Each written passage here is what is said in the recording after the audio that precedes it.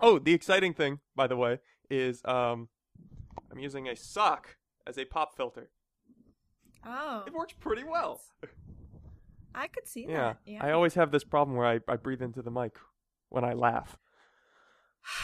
And so all joy must be eradicated from the podcast because it's an annoying sound. She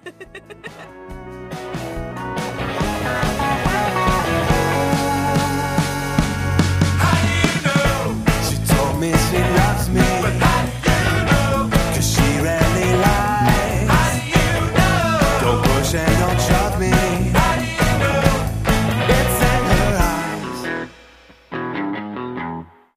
Oh boy, it's the Doom to Fail podcast. My name is Tim Dobbs, and that's our classic catchphrase. Oh boy.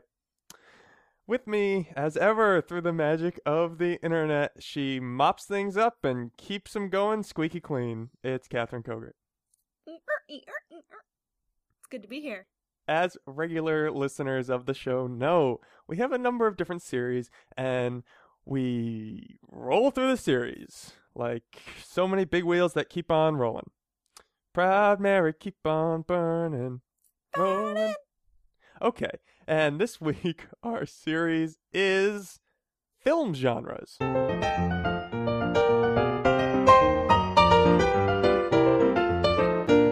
Catherine, Yo, what are we talking about? someone, listeners out there, all 5 of you, please make a remix of that, what Tim just did. Moving on. The Porky Pig version of Doom to Fail. We are doing Citizen Kane, and I know it's called film genres, and I know we're supposed to pick a genre and talk about how technology influenced that genre and how cultural society blah blah blah blah blahs influenced that culture genre. Hey, I mean, you know, this whole series was your idea. You're just mocking you're mocking the exact thing you pitched to me. I know I am. This is how I operate because I don't want anyone to be mad at me. All right. Anyway, but the case here we're making here is that Citizen Kane is its own genre, right? Well, it's genreless. I don't Yeah. know. Well, it's a big deal. It's worth talking about. I guess that's what we're getting at. So, Citizen Kane has been, somewhat objectively, as objective as you can be about these things, called the best film ever. Which is not very objective, but... I mean, it's reasonably objective, because the American Film Institute, in, I think 1950, called it the best film ever made. It came out in 1941. Wow, so, that's very quick to draw. Very recent, right? Yeah, that'd be like if we called Avatar the best film ever made. Yeah, no, exactly. But then 50 years later, they again reassessed and were like, is this still the best film ever made? And Citizen Kane, again, was on the top of the list. Yeah, no, I just watched it. It suffers a little bit from that whole, Shakespeare doesn't seem that great because we've been using Shakespeare tropes for so long that it seems old hat. It suffered from the same sort of thing. But clearly it's a phenomenally well-made movie, and yes. Can we spend a second and talk about that phenomenon?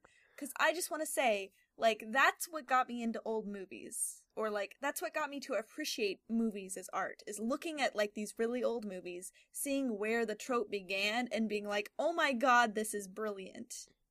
Yeah. I mean, I'm with you there. I think, for some reason, movies don't really catch my imagination the same way that it does for many people. But I totally see what you're saying, and I think that's actually a lot of what our business is here on the Doom to Fail podcast is, I do this with cities, it's like, oh, why is that built that way? Oh, because, you just go back into the history and see the definitions of it. Yeah. So, all right, let's just begin at the beginning here. How about? Okay. So released in 1941, directed by the great Orson Welles. And released by RKO Pictures, is that correct? Yes. I've never heard of them. They're defunct now. Okay. But Orson Welles is great for a lot of reasons, right? Yes. Boy, what a figure he cuts. He has a strong voice, and I mean, just a very good-looking young man. He is so cool. And also, yeah, a real creative force. He's one of these guys who both is very creative, but also clearly, and I think I maybe am just borrowing from his character in Citizen Kane, which I just watched, but like clearly has a lot of business acumen and can really push projects through. Do you think that's accurate? Yeah, I could see that. He's a very good organizer, and he just has like really catching ideas that I think excite people and like get people behind him. Like, for example, War of the Worlds is a good example from his own company, Mercury Theater, and of course that enraged millions into just tossing everything every which way, and yeah. Yeah, a little background there. I think most people know that story, but basically he put on a radio production of H.G. Wells's War of the Worlds and framed it as though it was a news bulletin. And because it was the radio so long ago, if people came in before the beginning that said like, hey, this is a story, then everyone flipped out. But he's also had some other amazing, amazing ideas. Like, for example, he did like either off-Broadway, some sort of New York play thing. He did Macbeth with a voodoo twist on it, which I think is a really cool idea, and I really wish I could see that. Wait, does like someone come back as a zombie? Well, I think the obvious thing that you could do is turn the witches into like voodoo queens. Oh, well, yeah, that's probably what happened. Right? And then you set it in like Creole and... That's not a place. Creolian who's-a-ma-whatsits. Is that a place? Is that good enough for you, Tim? He also did anti-fascist version of Julius Caesar set in Italy in 1937. That's pretty interesting. So, I mean, he's making a real political statement as well. That's a creative sort of art to put on, but also, yeah, clearly making its way into the world at large as well. All of these, but mostly War of the Worlds, gets him signed an unprecedented 6-movie deal. And so he gets signed on to RKO to do 6 movies, and the crazy part is where he has complete creative control, and RKO is totally trusting him. He gets to pick all of the casting and all of the photography, and no crazy Hollywood execs get to mess with his films. Right, so this makes it art, not business. Right. Yeah, this is rare, but it reminds me immediately of the modern day the Louis C.K. show, because he has basically the same thing going on. He's signed on for this show with FX where it's just like, yeah, do whatever you want, and he just does every piece of it, and it's a phenomenal show. It is a phenomenal show. Perhaps something we can learn here is that let's just give people creative control, and if they're willing to work hard enough on it, then it'll be great. Because, I mean, I know Louis C.K. is working ridiculous amounts of time, and I think this was a really rough time for Orson Welles too, right? Like, he put a lot of his heart and soul into this movie. Yes, he did. Though I think, or at least I hope, things are going to turn out better for Louis C.K. than they did for Orson Welles. Well, we'll see. I wonder how Louis C.K. feels about being compared to Orson Welles. I don't know. I wish he would do... We should call him. I'll just call Louis. Right. So that's maybe a bit of a touch about how this ends up playing out, but we will discuss it a little more when we're back on the Doomed to Fail podcast. Lights! Give me a light.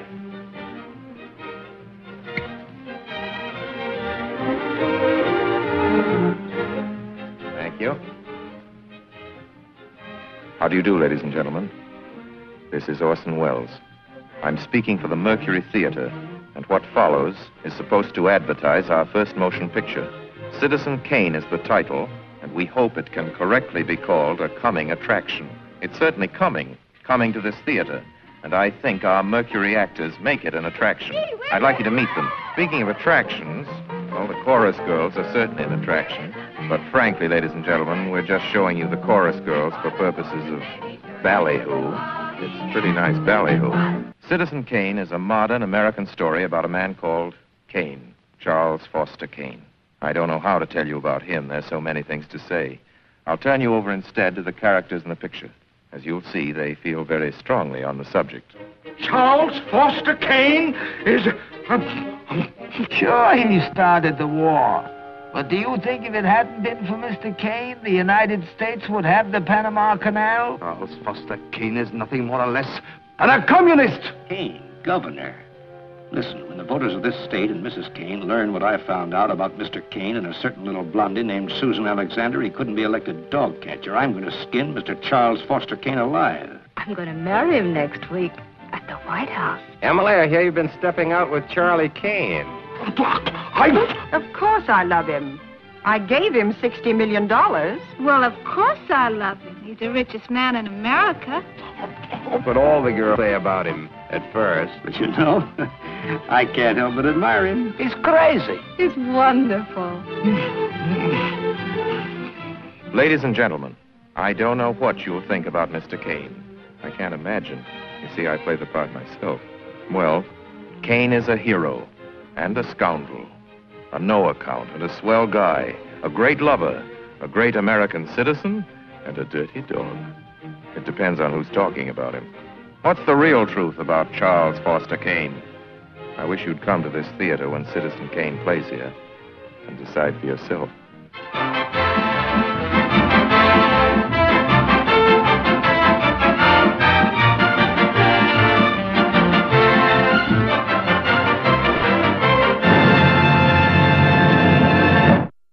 Hey, we're back on the Doomed to Fail podcast. Catherine and Tim talking about Citizen Kane. It's like a News superhero. on the march. Exactly.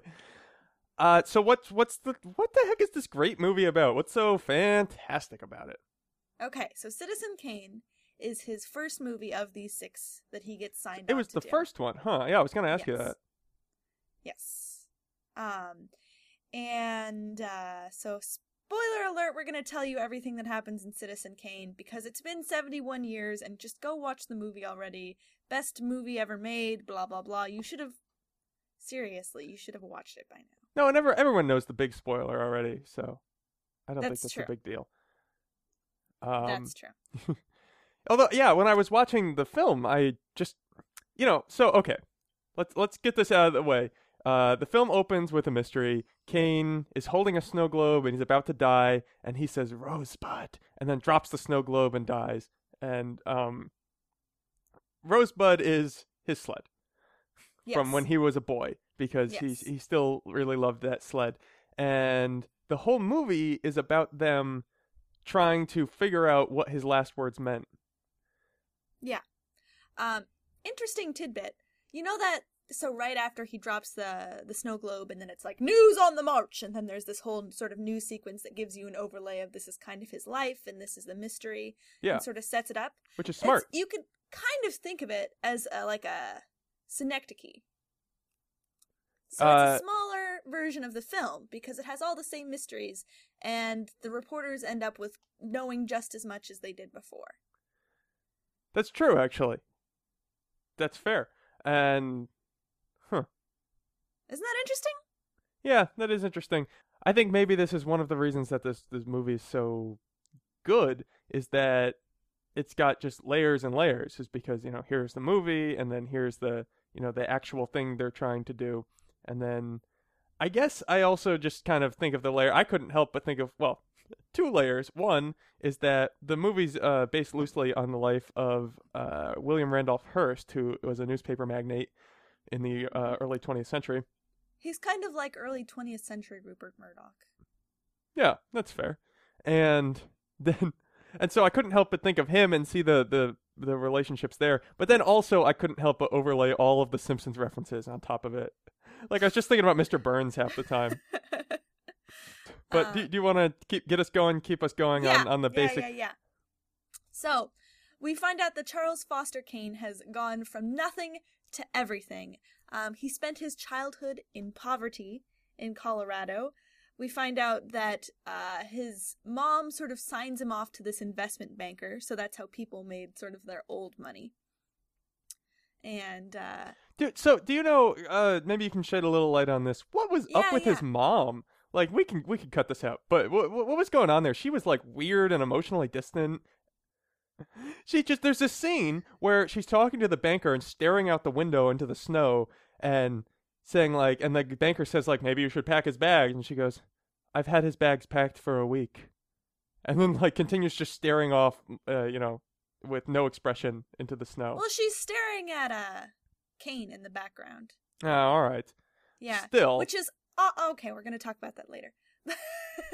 So he spends his childhood in poverty. His mom signs him off for like a little bit of cash and to like ensure a better life for her son.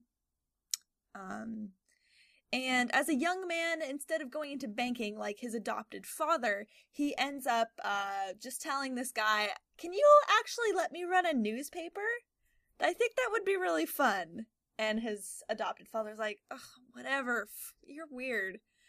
And so he runs the newspaper, and he's really, really, really good at it. He uses it to control public opinion, and he marries the niece of a president, and it's not really clear which one that is. He runs for office eventually, using all of his public opinion manipulation and his connection with the president.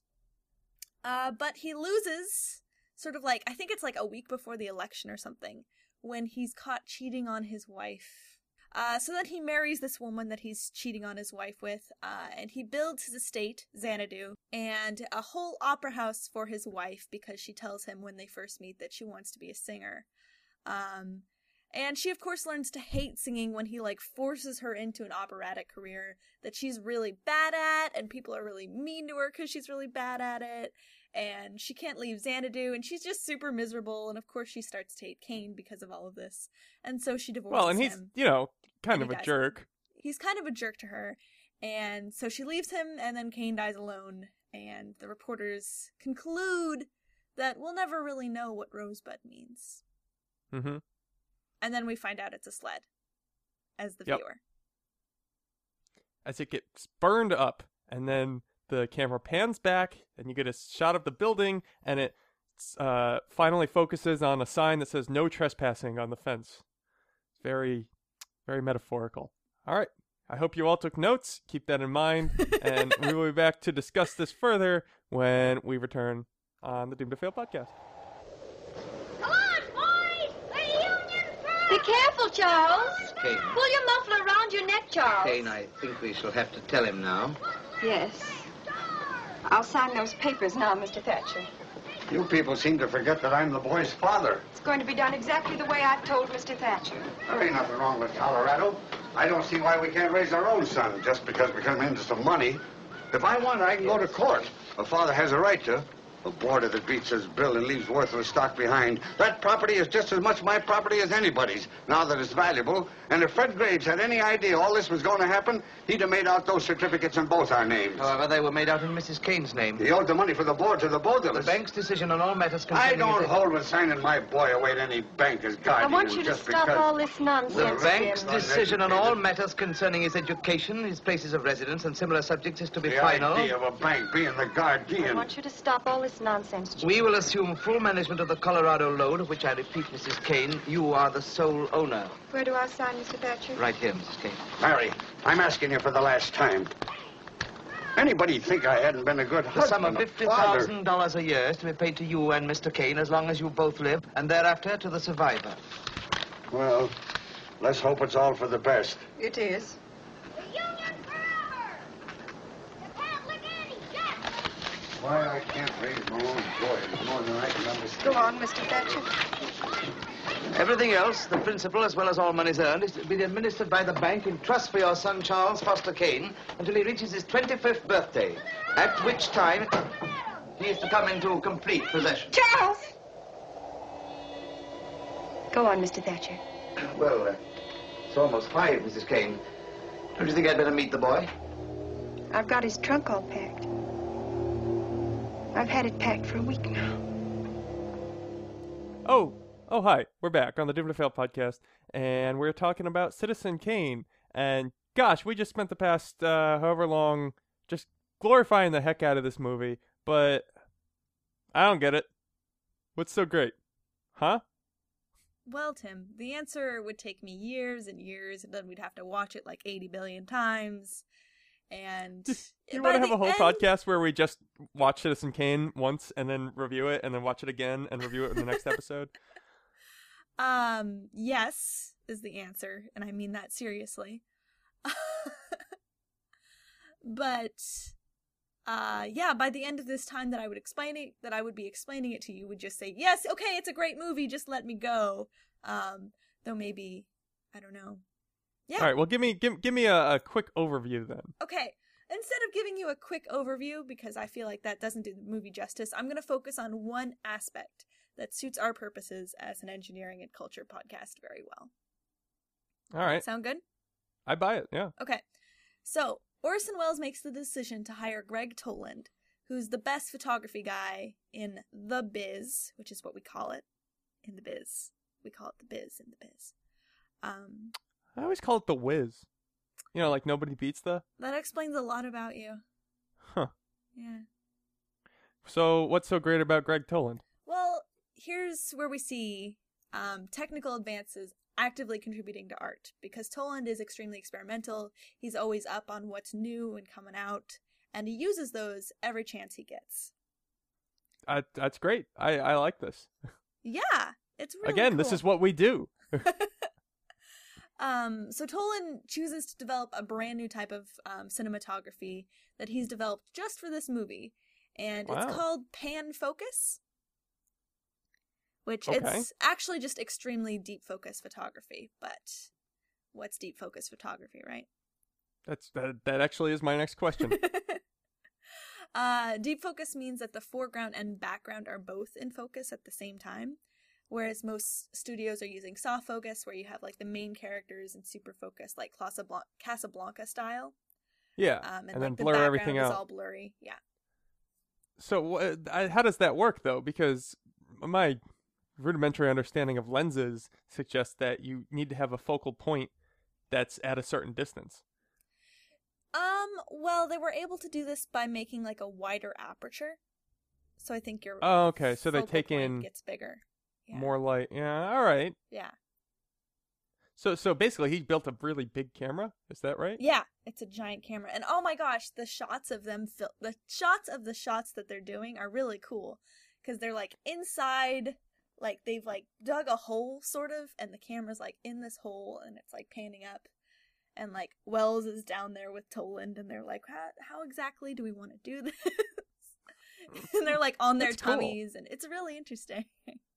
Yeah, I like the sort of guerrilla aspect of filmmaking. I mean, there's a lot of importance to the art of, like, oh, what should it be about and all that stuff. But I mean, I guess this is why I'm an engineer, is because I do like the aspect of like, okay, how the heck do we do that? And they're just sort of out there kind of getting it done. Yeah. In literal trenches. Okay, so now we've got this type of camera that allows us to see everything in focus. How do we use that? How does that really contribute to the art? Well, I do want to mention that there's deep focus before this, but like this is really, really, really deep focus. Like you can go like a long, long way out and still be in focus. Okay. Further than you've ever been before.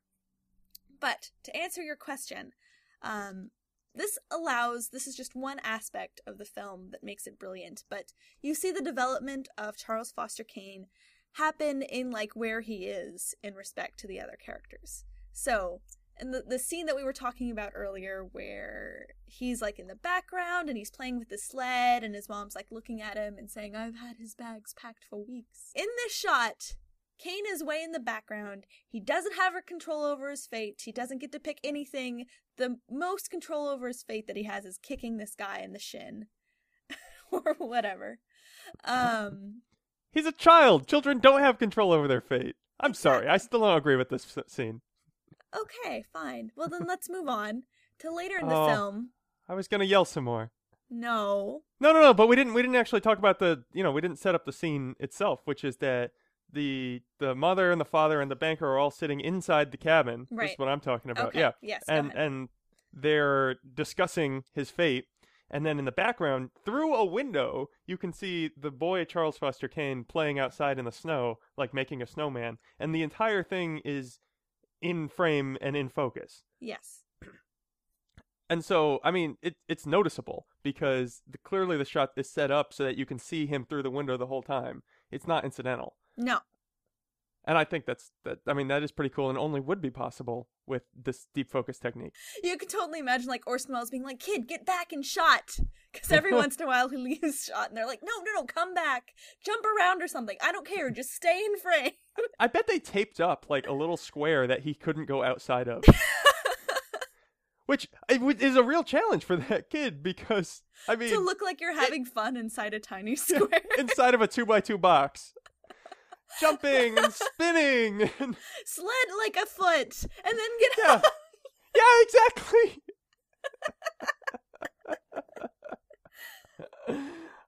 So, I mean, are there other examples of this? How else has it been affected? Let's juxtapose that example to later in the film when Orson Welles, who plays Charles Foster Kane, is in the front. He's got his old person makeup on, and he's in the very front of the shot, and his shadow is looming over the rest of the frame, and he looks totally in control of everything, and like all the other characters sort of are his puppets behind him. And he's super sad, unlike when he was a kid, when he was like jumping around and happy just to sled a foot. When he was happy. Yeah, and so then I don't have that scene in my head exactly, but basically the entire thing's in focus is what you're saying? Yes. Yeah, you can see his wife like 30, 40 feet behind him being like, "Let me out of here!" And he's sad and in control and like, "No."